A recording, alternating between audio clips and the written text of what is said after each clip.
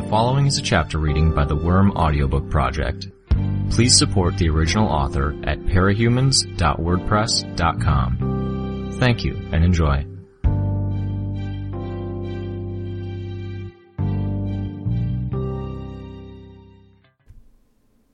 Arc 21, Chapter 6. Hate to do this with the weather like this, I thought. I thought about the meeting Perianne had arranged with Miss Militia, but my hand is being inadvertently forced. One more step forward, one more phase in the plan. The wind was worse than the rain. I had to wonder how much of it was the aftermath of the Leviathan attack. The city had been flooded, and those same floodwaters had evaporated into the air, trapped within Brockton Bay by the surrounding trees and hills. How wide-reaching were the effects of that one incident? The downpour was steady, moderate. The wind was what turned it into a barrage, a persistent pelting of droplets that moved horizontally as much as it moved vertically. The noise of it, tapping against my armor and lenses, made for a steady patter. My bugs were lurking and gathering in spots where there was shelter, and where things were dry.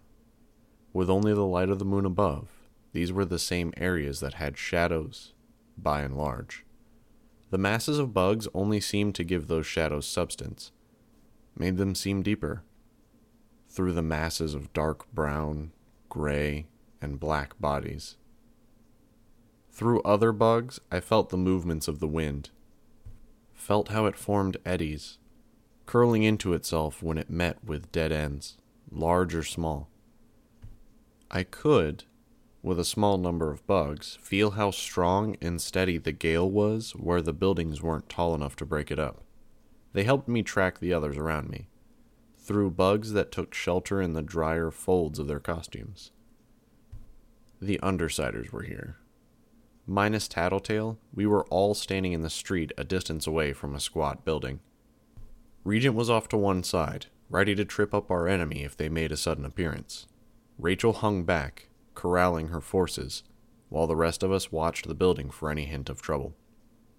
But Gru stood next to me. I appreciated his presence, his casualness in the light of the way we'd effectively parted. I could sense the ambassadors. Citrine and Othello were there.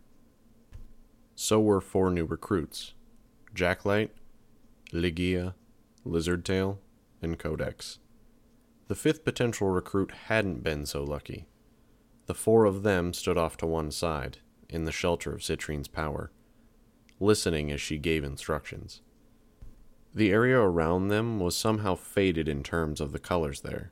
The area she was affecting looked as though I were viewing it through colorblind eyes that were capable of only seeing yellow. Water wicked off them as though they were waterproof, leaving them utterly dry, even in the wind and rain.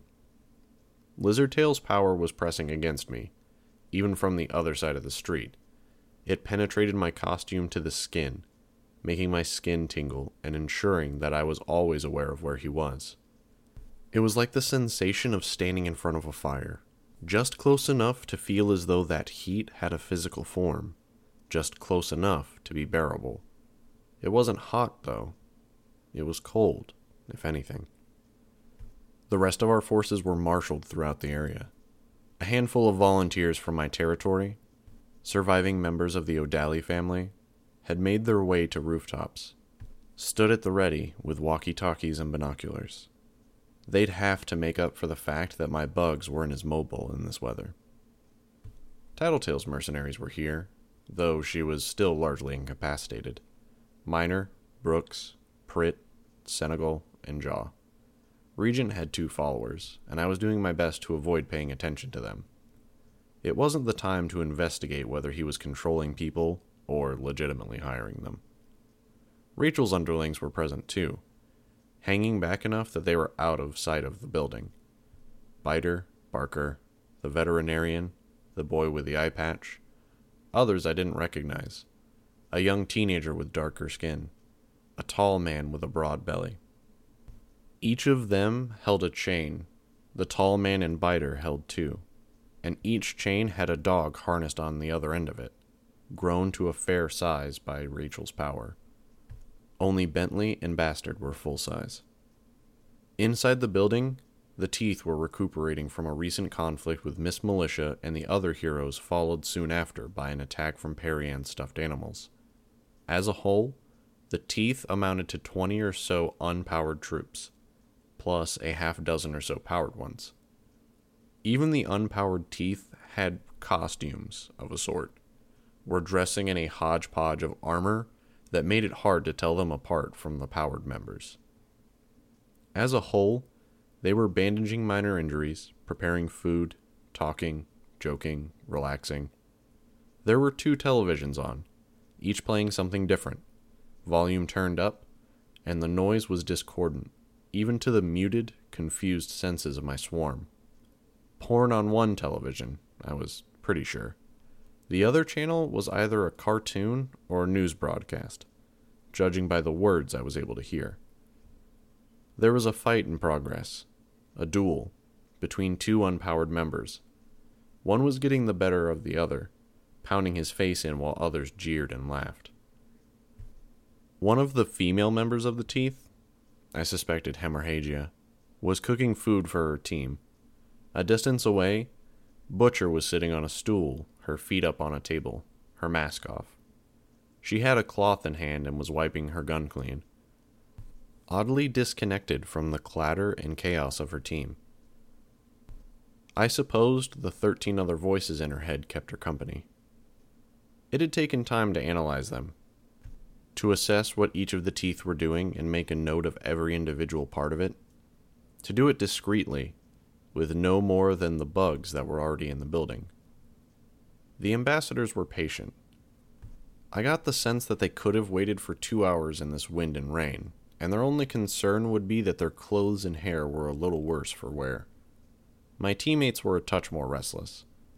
Rachel moved from dog to dog, enforcing her authority, keeping them in line, and making sure they were listening to the underlings. She was putting her trust in me, but I could tell she was getting tired of this, tired of the minutes passing with nothing happening. Regent 2 was reacting. He was maintaining a running commentary on everything from the weather to the surroundings, our allies, and me.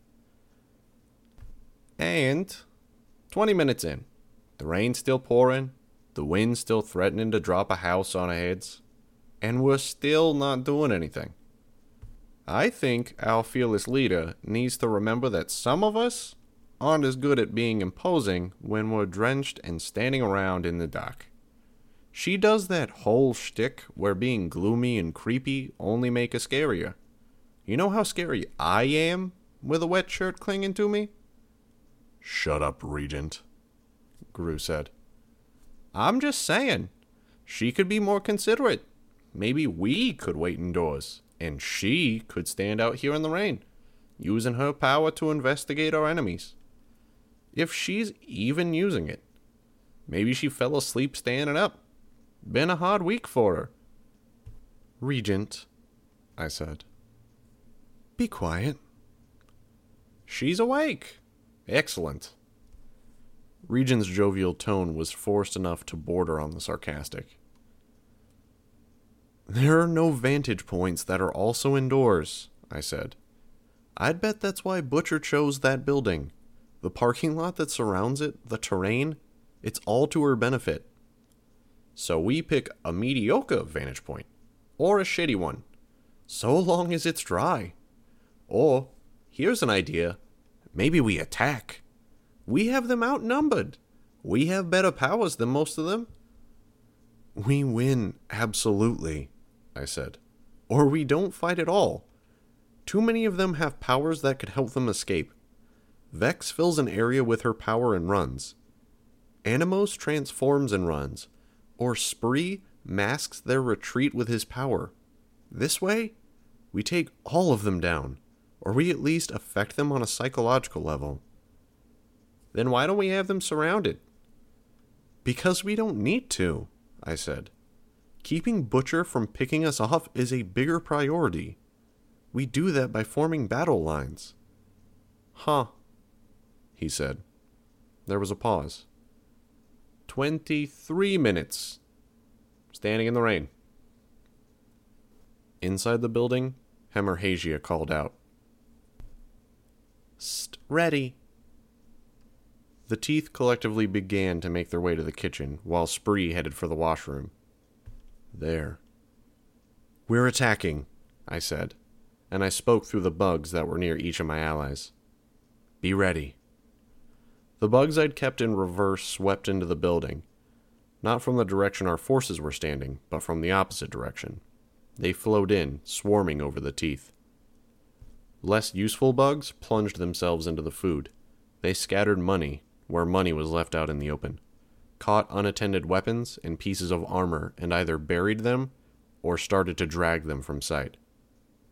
No! Hemorrhagia shouted, trying to cover her chili with a lid. No, no, no! Fuck you! No! Hearing the shouting, Spree stood from the toilet, only to find a handcuff connecting him to the towel rack. Fight! One of the teeth shouted, rather unnecessarily. He was joined by others. Kick their asses! Kill them! Spree managed to tear the towel rack from the wall and made his way out of the washroom, working to get his belt buckled. Other armor gathered under one arm. I was well aware of how costumes made using washrooms a pain in the ass on the best of days. Getting everything necessary off, getting it back on again, attaching everything essential. Spree had the added issue of innumerable trophies and pieces of armor in his suit, all loaded down with spikes and hooks. And he was now in a rush, running forward into a swarm of biting, stinging insects. He dropped one piece of armor, and bugs swarmed it. He cast one backwards glance at the item in question, an elbow pad or knee pad, and then decided to leave it behind. It was the little things that would deliver a hit to their morale. Attacking while they were tired, spoiling a meal they were anticipating, throwing everything into disarray. If they happened to come out ahead in this fight, or if any of them slipped away, they might return to reclaim their things. They'd find cockroaches had chewed through the cords and internal wires of their televisions, that pantry moths infested their food supplies, and every article of clothing was infested with lice. And if they entered this fight mad, all the better. It would mean they were gunning for us instead of running. The first person out the door was caught by a tripline of spider silk. Others trampled over him. One fired a gun into the darkness beyond. Wrong door, wrong end of the building. And the door had somehow closed and locked behind them. The powered members weren't in that group, though. As disorganized as the rank and file members were, the capes in the gang were only looking to their boss, gathering in the kitchen. Butcher didn't react as bugs bit and stung, and capsaicin-laden bugs found her eyes and nose. Her skin was too tough, and she didn't feel pain, thanks to Butcher's 12 powers. She was composed as she lifted a gun that would normally have been mounted on the back of a truck. Without putting it down, she held it with one hand and donned her mask. She turned our way, as though it wasn't even a question. A sensory power. Butcher, too. The ability to see people's veins, arteries, and hearts through walls. She had the powers of 13 capes, watered down, plus her own. Some of those capes had possessed multiple abilities. By power or by cunning, each had managed to kill the last. This Butcher had the resources of each of them. She led her group through the doors towards us, as silent as they were noisy.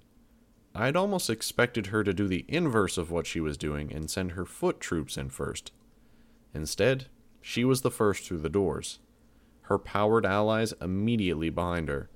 Her foot troops were the last to arrive, traveling around the full length of the building, swearing all the way. They filled in the gaps of her group and gathered behind. It was a different dynamic than some groups we'd fought. These weren't loyal soldiers or people fighting because they had nothing to lose. They were opportunists, riding the coattails of the ones with real power. Hyenas picking at the scraps that were left behind after the lions had supped. Spree was the first to use his power, and I got a sense of how and why the group had arrived at this present strategy.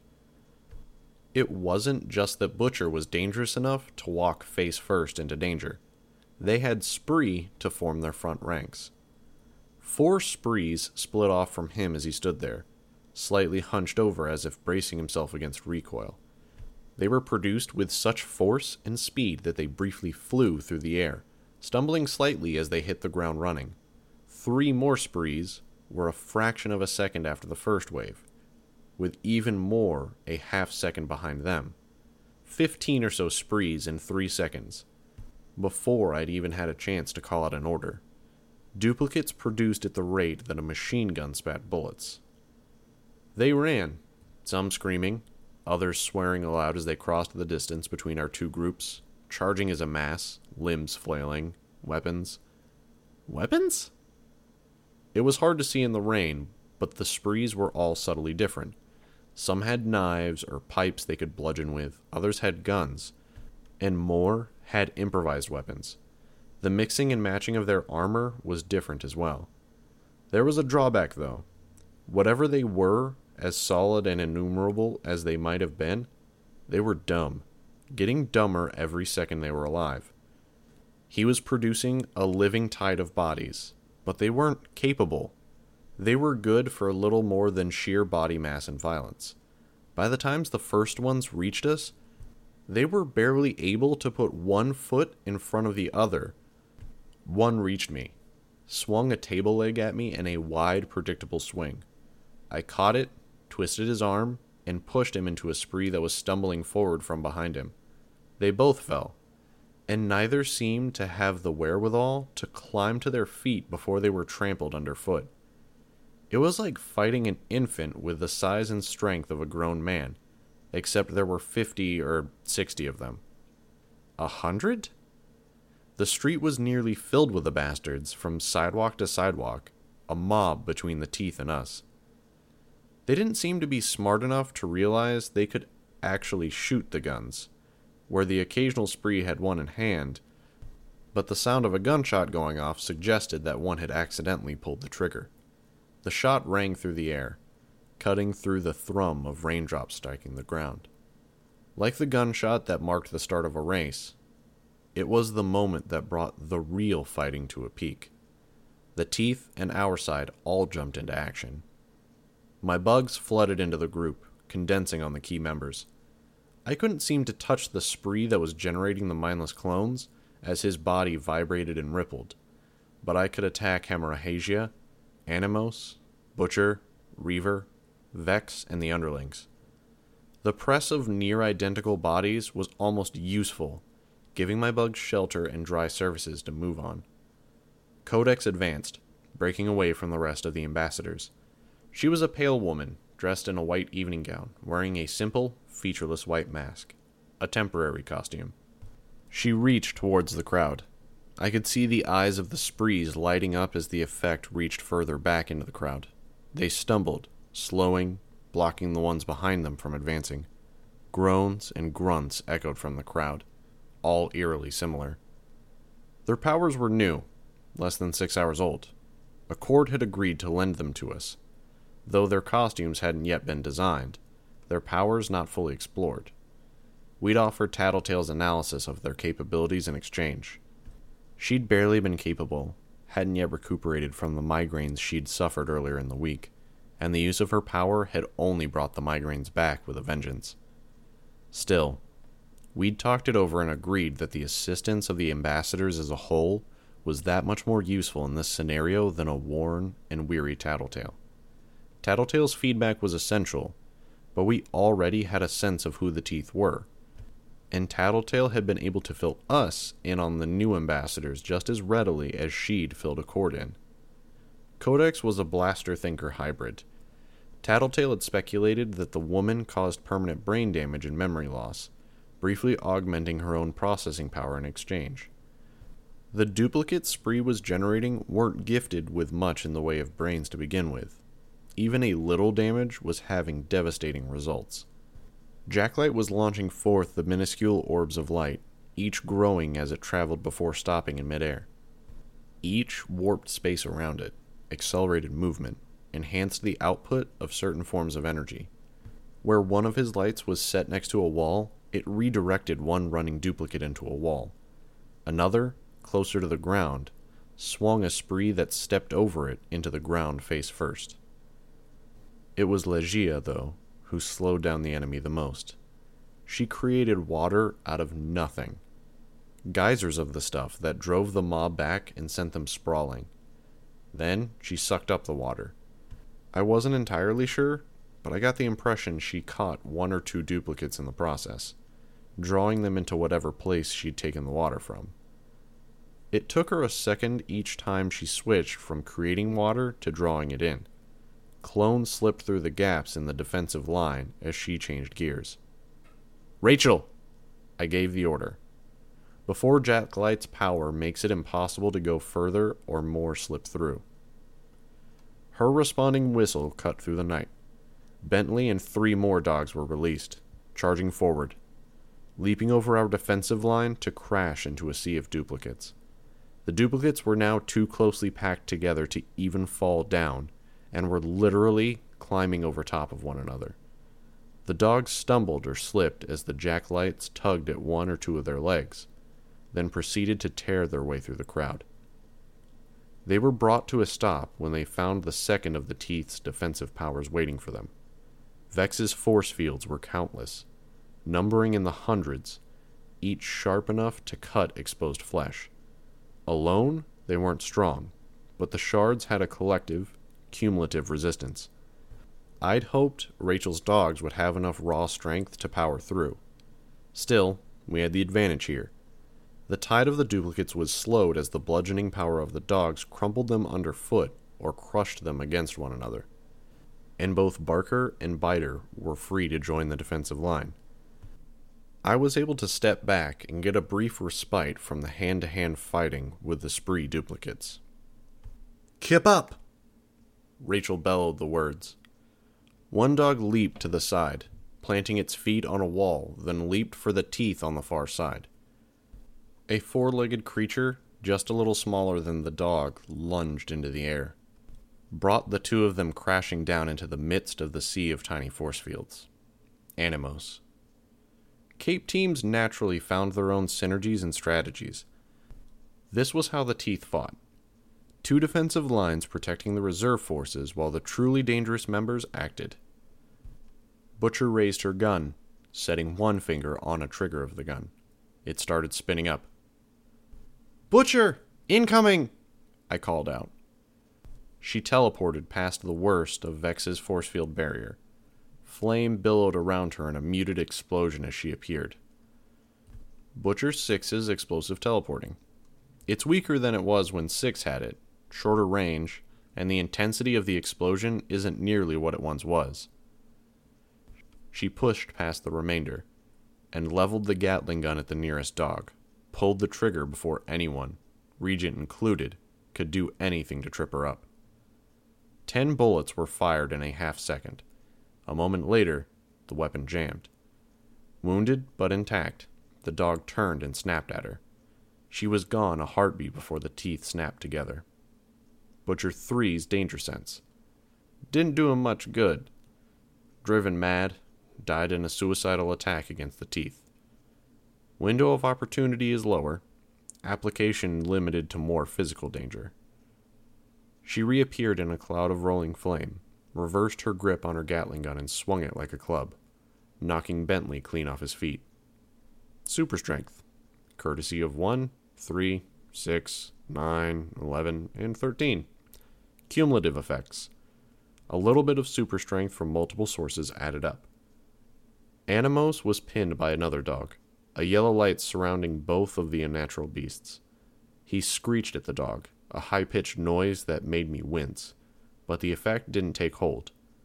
Animos's scream could strip someone temporarily of their powers, but citrine was dampening the effect. That, or there was nothing to take away from the dog. The mutation was Rachel's power, technically. Butcher approached the pair, and Citrine abandoned her assault, letting up. As Tattletale had warned Gru, she'd warned Citrine as well. Butcher's power was too dangerous to muck with. Gru risked absorbing the consciousness of the prior Butchers, and Citrine risked striking the right attunement and accidentally killing Butcher. But Citrine was still a leader. Didn't waste a moment. She gave the signal, shouting something I couldn't make out, and her followers opened fire. Jacklight and Codex lobbed their attacks towards Butcher, and the leader of the Teeth teleported away before either could do any real damage. Legia produced a geyser of water that sent duplicates flying 10 or 12 feet in the air. Othello, for his part, was standing by, his hands in his pockets, his two-tone mask expressionless. Which wasn't to say he wasn't contributing. Hemorrhagia was enduring an assault from an invisible, immaterial foe. I could feel him, feel the movement against my bugs. But the bugs didn't settle on him, simply passed through. He was only partially there, focusing on allowing certain aspects of himself, his weapon, to affect our world. Shallow cuts appeared on Hemorrhagia's face, chest, and arms as she tried ineffectually to shield herself, and those same cuts exploded violently as she used her power to draw her blood from her body and turn it into hard, physical cutting weapons. More blood congealed into broad scabs that protected her and reduced the damage of the continuous slashes. A distance away, Imp appeared, electrocuting Spree with a jab of her taser and bringing an end to the stream of duplicates. Not that the duplicates were doing as much damage as they had been. Like lemmings running off a cliff, many were scaling the piles of fallen clones and promptly running into Vex's force fields, only adding more corpses to the virtual hill of corpses that separated us from the other members of the Teeth. Our two strangers were doing much of the work in dealing with the back line. That left us to deal with Butcher. Bentley had recovered and charged her. She responded by hitting him with a wave of pain, putting him off his guard so she could strike him aside. Butcher won, inflicted agony at range. Bentley was quick to recover, quick to push past the pain that she was inflicting and attack. She prepared to strike him again. Regent knocked her off her balance, and she was caught off guard as Bentley struck her with one paw. She teleported out of Bentley's way before he could follow through with the attack, appeared between Regent and I, surrounded by our capes. We staggered back as flame washed over us.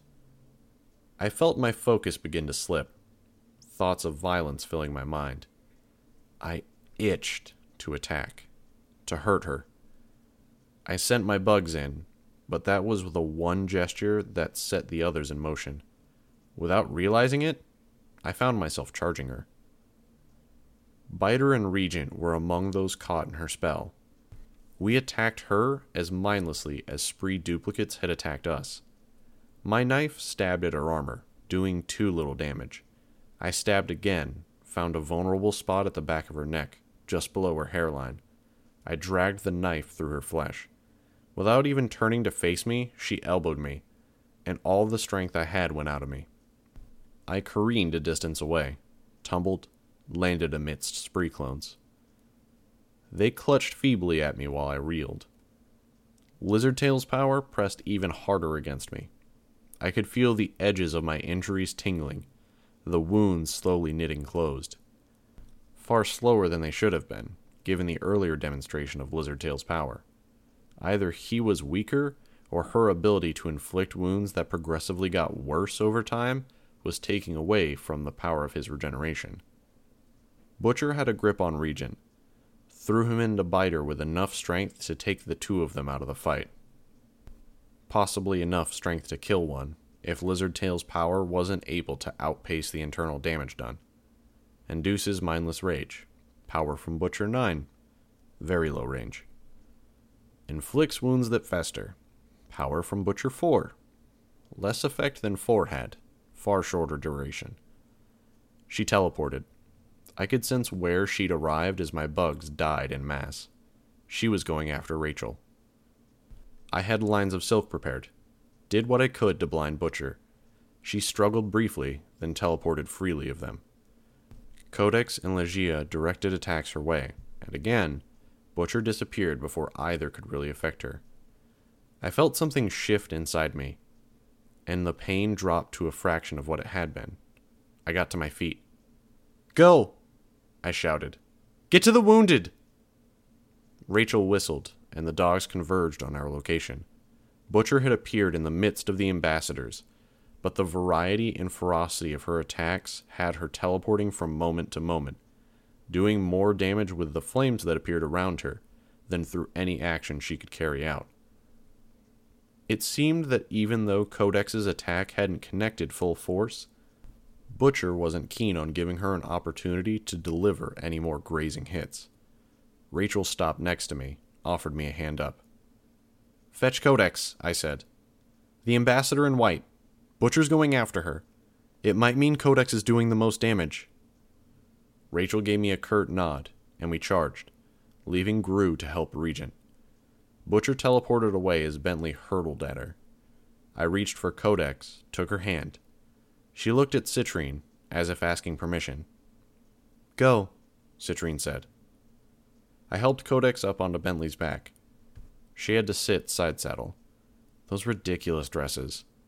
They weren't meant for fighting. But then I suspected that Accord was used to shock and awe tactics when he had to engage in a direct assault. How many of his enemies were as tough, versatile, or persistent as Butcher? She teleported away, effectively leaving her team to fend for themselves. Only Reaver, Vex, and to a lesser degree, Hemorrhagia were in fighting shape. Butcher was interested only in the fight. She was the central pillar of the Teeth, and stopping her would stop them. And for much that reason, her team was a secondary concern to us as well. "Run," I told Rachel. "Codex! Hit her where you can!" I was versed in fighting teleporting foes, had engaged in a similar conflict against Oni Lee. Butcher wasn't him. She didn't obsessively use knives. No. She was drawing a configuration of metal rods and panels from her back. Her gun abandoned in the course of the fighting. She was unfolding the device into a different weapon. A compound bow. I already knew which power she was using next. Imp had sabotaged the gun, jamming the ammo feed. But she hadn't been able to get at the bow. It was massive when fully unfolded, nearly 6 feet long, not counting the extra length as part of the curve. Large enough that it required superhuman strength to draw. Less than a year ago, Butcher had been known as Quarrel, and, as Tattletale told it, Quarrel had used a much smaller version of that same bow to kill Butcher 13 in a drawn-out fight in New York. Regent wasn't in fighting shape. My bugs weren't able to move fast enough to reach her. Legia wasn't in a position to hit her with water, and Jacklight's orbs didn't reach nearly that far. If she started shooting, we'd drop like flies. "Hit her," I said. "Codex!" Codex reached out to use her brain drain attack. It was visible only by the effects it had, but I'd seen it move through the spree clones. It was slow. Butcher had time to string her bow before she had to teleport out of the way, appearing on top of a building with a vantage point of the battlefield. She knelt, touching the rooftop, and reformed the stone into arrows. That power was Butcher 8's, except he'd had more reach, was faster. Bugs clustered at her eyes, but she'd barely seemed to notice. Nearly blind, she drew her string, pointed the arrow at us. Before I could react, shout a warning, Codex hit me with enough force to nearly unseat me, despite how I was sitting astride Bentley. Something else struck my shoulder with enough force to tear half the armor away. The new villain slumped and fell, joined by the piece of my armor that had been shorn off. An arrow nearly penetrated her neck. Butcher drew her bow again. She didn't miss. She did something to warp space or adjust the very fabric of reality, so her shots always struck the intended target. She aimed towards my teammates, paused, lowered her weapon a second, as if momentarily confused. The bow swept in the ambassador's direction. Then she turned, her body rotating, the massive bow and long arrow pointing at us, Rachel and I. Go! I shouted. Go! Go! We could only get out of range. How far could a bow like that send an arrow flying? Apparently, Butcher didn't think it would be this far. She teleported, paused, then teleported again. A small fire erupted at each destination point. Another teleport, and she killed a swarm of bugs I'd left lying in wait. I had hoped she would fall short, and that I could bind her weapon with silk. No such luck. "She's following!" I shouted. Rachel grunted a response, kicked Bentley to drive him to run faster, then whistled. Her dogs broke away from the rest of the ambassadors and undersiders, trailing after us. Butcher had to teleport as one spry, smaller dog noticed her and ascended to the rooftop to give chase. Buying time, but she was closing the distance. I drew from the silk I had stored in my utility compartment, coils of it braided together into lines strong enough to suspend a grown man. Hopefully, strong enough to hold Butcher. We had a plan, I just hadn't counted on her being quite as tenacious as she was. I'd looked at the teleportation power, had failed to account for what it meant in conjunction with her danger sense. I formed the silk into nets. I could guess at her next destination, track her possible arrival points. Again, she teleported right on top of a net. The flames destroyed it. One net left. We'd reached the edge of the city. There were fewer buildings, fewer rooftops.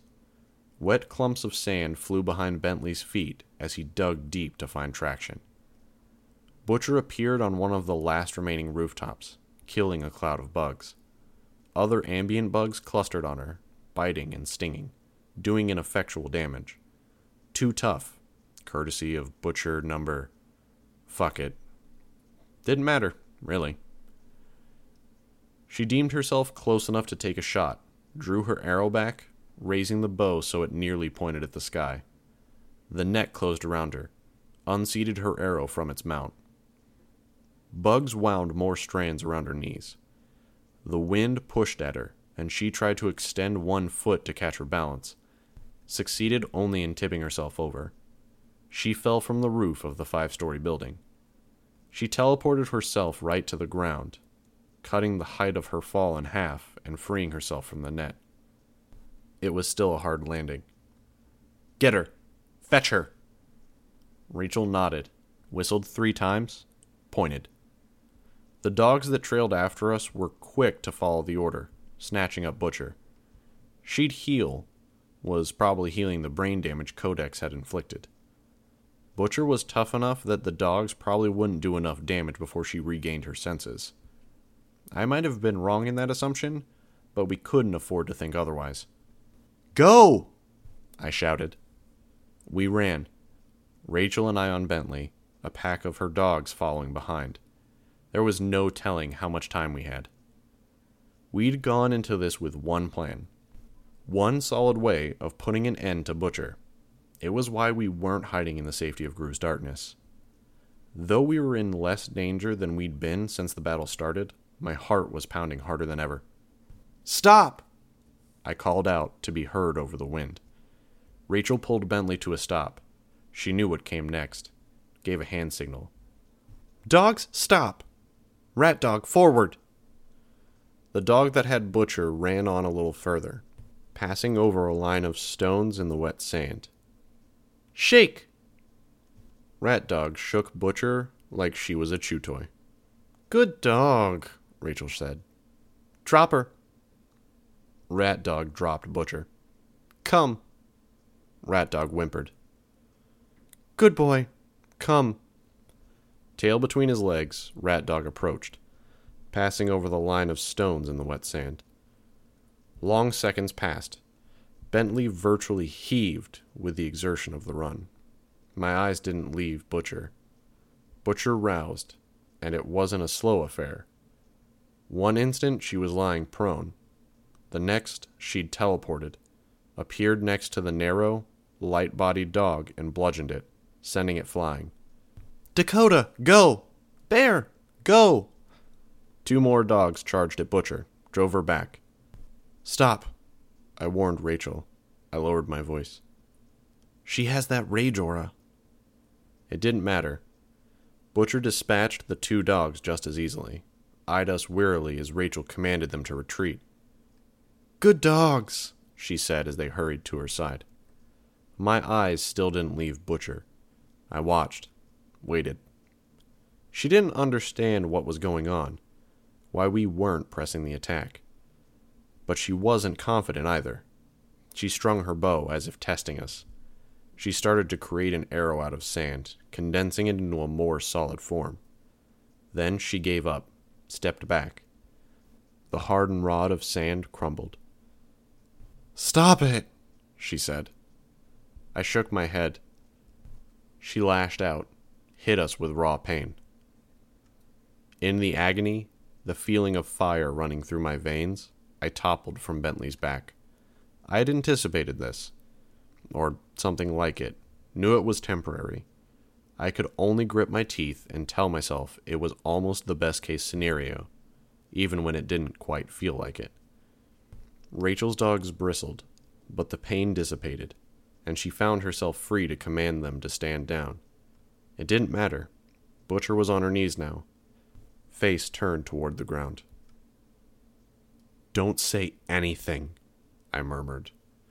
With more focus than before, Butcher formed a spike out of hard sand. She was murmuring to herself now, conversing under her breath with the voices in her head. She sounded oddly insistent, plaintive in a very childish manner. When the weapon was formed, she glanced skyward, murmured something indistinct, then teleported a distance into the air, directly above the spike. There was a wet sound, a pause. "Nothing?" I asked Rachel. "You don't feel her powers?" She shook her head. "Then let's go." We began our long journey back to the others, leaving Butcher with a spike through her heart. No rush. The fight was over. One more foe taken down. If the PRT happened to wonder if any of the Undersiders or Ambassadors had acquired Butcher's powers, all the better. "Mind if I come by tonight?" I asked, my voice low. Rachel shot me a glower over her shoulder. "Why?" "To talk?" "We can talk now." "And so I can see how you're coping with your minions." "Whatever," she said. "Is that a yes?" "It's a whatever," she said. "Do whatever you want." "Okay," I said. There was no more conversation as we closed the distance to the others. They were more or less in ship shape when we arrived. Regent was propped up against a wall, but he wasn't pulverized. The only one we'd lost was Codex. "Success?" Gru asked. "Success," I said. The entire group, even the straight-backed ambassadors, seemed to react with relief. "Guess my sister has one more kill under her belt," Regent commented. 14 voices in Cherish's head to keep her company as she spends the next few centuries alone at the bottom of the bay. Part 2. "Daddy!" a toddler squealed. No older than 3, the small child waded past a pack of dogs to her father, the tall, large-bellied man who I had seen handling some of Rachel's dogs. Rachel ignored the reunion, greeted the dogs who milled around her, barking and whining in joy as their master returned. "Food?"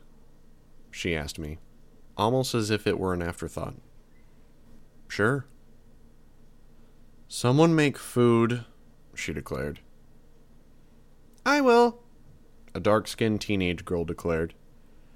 She looked to be of mixed race, with brilliant blue eyes that didn't match up with her brown, coarse hair and skin.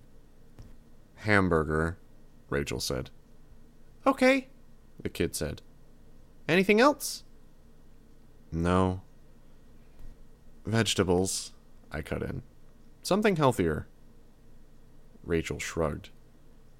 "That grilled crap you made before, with long green vegetables?" "The asparagus?" "Yeah, that was good." The kid looked like she'd just won the lottery, almost bursting with joy. Barker, Biter, and the veterinarian all set to basic chores around the place, as if it were routine. No one seemed to begrudge the fact that Bitch was taking it easy while they worked, not even Barker, who had been somewhat prickly the last time I'd run across him. Either she'd earned their respect, or they'd learned how stubborn she was. "I want to talk to you about the future," I said. Rachel said, reclining. The dogs were clustered around her feet, the larger ones laying their heads in her lap. "It's problematic having you patrol the area out here, scaring the locals. You know that, right?" Rachel shrugged, apparently unconcerned. I watched as the man with the 3-year-old girl joined one of Bitch's other followers, a woman who had apparently been babysitting the child. He fished in one pocket for money, then handed it over. His voice was quiet, a mumble. "When somebody helps you out, what do you say?" "Thank you," the toddler chirped. The woman only scowled. I saw Rachel out of the corner of one eye, watching. The man made his way past the kitchen, nearly running into the darker-skinned girl who was already cooking, past Barker and Biter, before finding a place to sit with his child. Despite his size, his presence, the man with the child didn't make eye contact with anyone, almost flinched at it, even in the face of a 100-pound girl. Mentally disabled? Developmentally delayed? Or had he suffered a trauma? Between the way the girl had been so overjoyed at the slight praise and this man's attitude, I was wondering if maybe Rachel's people were somehow just as damaged as she was. "There's one possibility," I said to Rachel. "A role you could play in this. You don't have to. Just putting it out there." "What's that?" "The portal. It sounds like it's going to be a thing. There's a whole world out there with nobody around. People will be settling there, establishing a society. I'm imagining there'll be something of a society popping up around the portal. A mirror city of Brockton Bay. But there'll be pioneers as well. People striking out on their own. And some of the Undersiders' enemies are going to try to slip through, control things on the other side. And if you're willing, maybe you could serve as an aide to the Undersiders, but you patrol for trouble, track down troublemakers and fugitives. That could be your territory, more than just the fringes of this city." She frowned. "It's just an idea." "It'd be hard to feed my dogs." "Manageable," I said. "Tattletale aims to control one of the fleets that bring supplies to the other side. We don't know how restrictive the government will be with the portal, or where ownership will lie, but I don't imagine getting dog food to you will be a problem. And as the area gets settled, maybe you could supply trained dogs to pioneers or hunters looking to capitalize on the area." She didn't reply, focusing on her adoring dogs instead. 2 hands, no less than 20 ears to scratch in her reach. "Think about it," I said. She grunted. The man was playing with his daughter, who was squealing and reaching out to pet the dogs who were standing by, almost protective. "They're okay?" I asked. "The dogs won't hurt the kid?" "None of the dogs at this shelter," Rachel said. "Pick them carefully." I was a little stunned at that. To give that much thought to something like that? It wasn't in her character. "Why?" I asked. "You said I should think about what people need from dogs. If I'm going to find them homes, the dogs need to be able to live with families." I nodded. There were more questions I wanted to ask. But I didn't want to spoil the quiet relief I felt at hearing her say that. We sat for 10 more minutes before Bitch rose and began playing with dogs. She incorporated training into the play, dividing dogs into teams and having them fetch in shifts, among other things. I stood, joining her, and she handed me a ball. There wasn't much more conversation beyond that. Most of the talking was reserved for the dogs. Time passed quickly enough that I was surprised that Rachel's henchperson announced that the food was ready. Not everyone collected some. Barker and Biter held off. The vet had her hands full. Rachel loaded up a plate with 2 burgers and a pile of grilled vegetables. I took about half the portion she did. It wasn't very good, but the kid seemed so pleased with herself that I couldn't say anything to that effect. Rachel didn't seem to care. Nor did the big man and his daughter.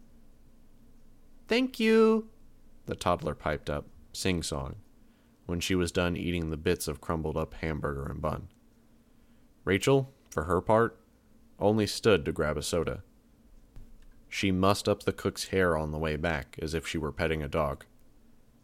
Not quite a leadership style I might have suggested, but the kid looked happy. I finished what I could, considered throwing the rest to the dogs, then decided it was best not to risk angering Rachel. It was late at night, now, but I didn't return to my lair. We tended to the dogs, grooming them, cleaning their ears, and brushing their teeth. Certain dogs were due pills, and Rachel saw to it that they got the pills. It was an endless sequence of those little tasks I'd always found frustrating. Cleaning up, doing jobs that would only be undone by the next day, if not within minutes. I'd always found them frustrating, found it tolerable only now that I could delegate bugs to many of them. Rachel reveled in it. It seemed to calm her, center her. The others found their way to their beds, or made their way out the front door to head back to wherever they lived. Many dogs retreated to the kennels that were set out for each of them, and Rachel took the time to lock them in. The night was creeping on, and I wasn't leaving. I knew why. Didn't want to admit it to myself. Exhaustion overtook me eventually, though I would have been hard-pressed to say exactly when.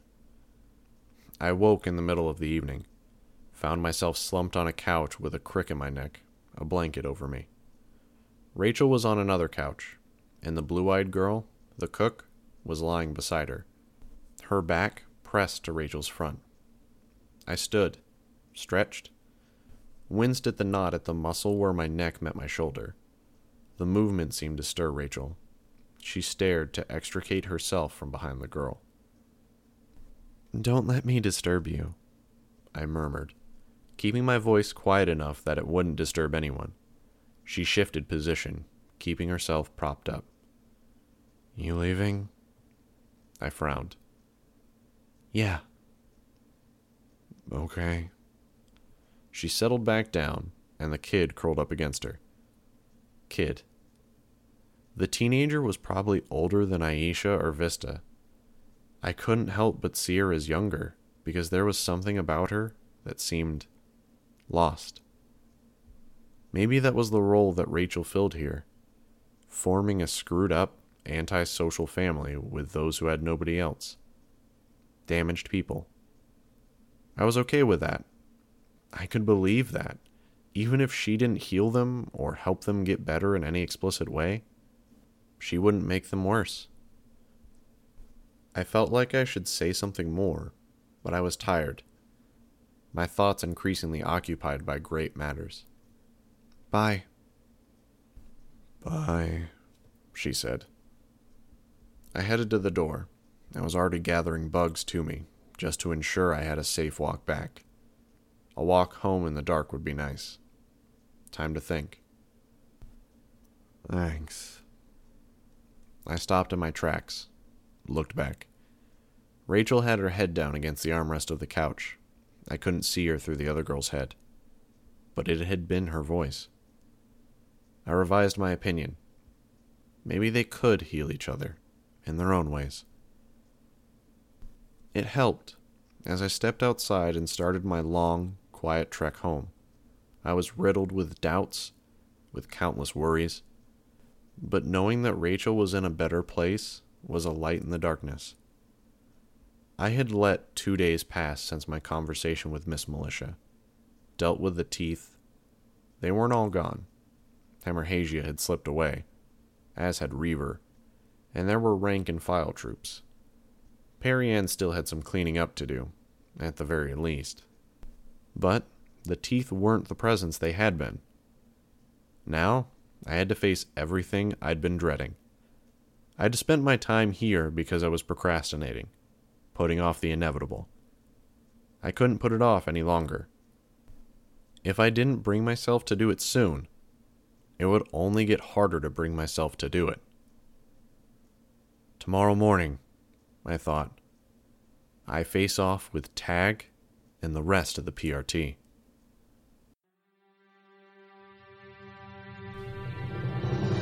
Hi, this is Nathan Bowman, or NSPB. You just finished listening to a chapter from Arc 21, Imago, from the web serial Worm by J.C. McRae. This production is brought to you by the Worm Audiobook Project. If you would like to know more about us, or to volunteer your own services, please check us out at audioworm.rein-online.org. You can download or listen to every chapter directly from our site, or you can find us on iTunes or any podcast app under Worm Audiobook. Thank you for listening.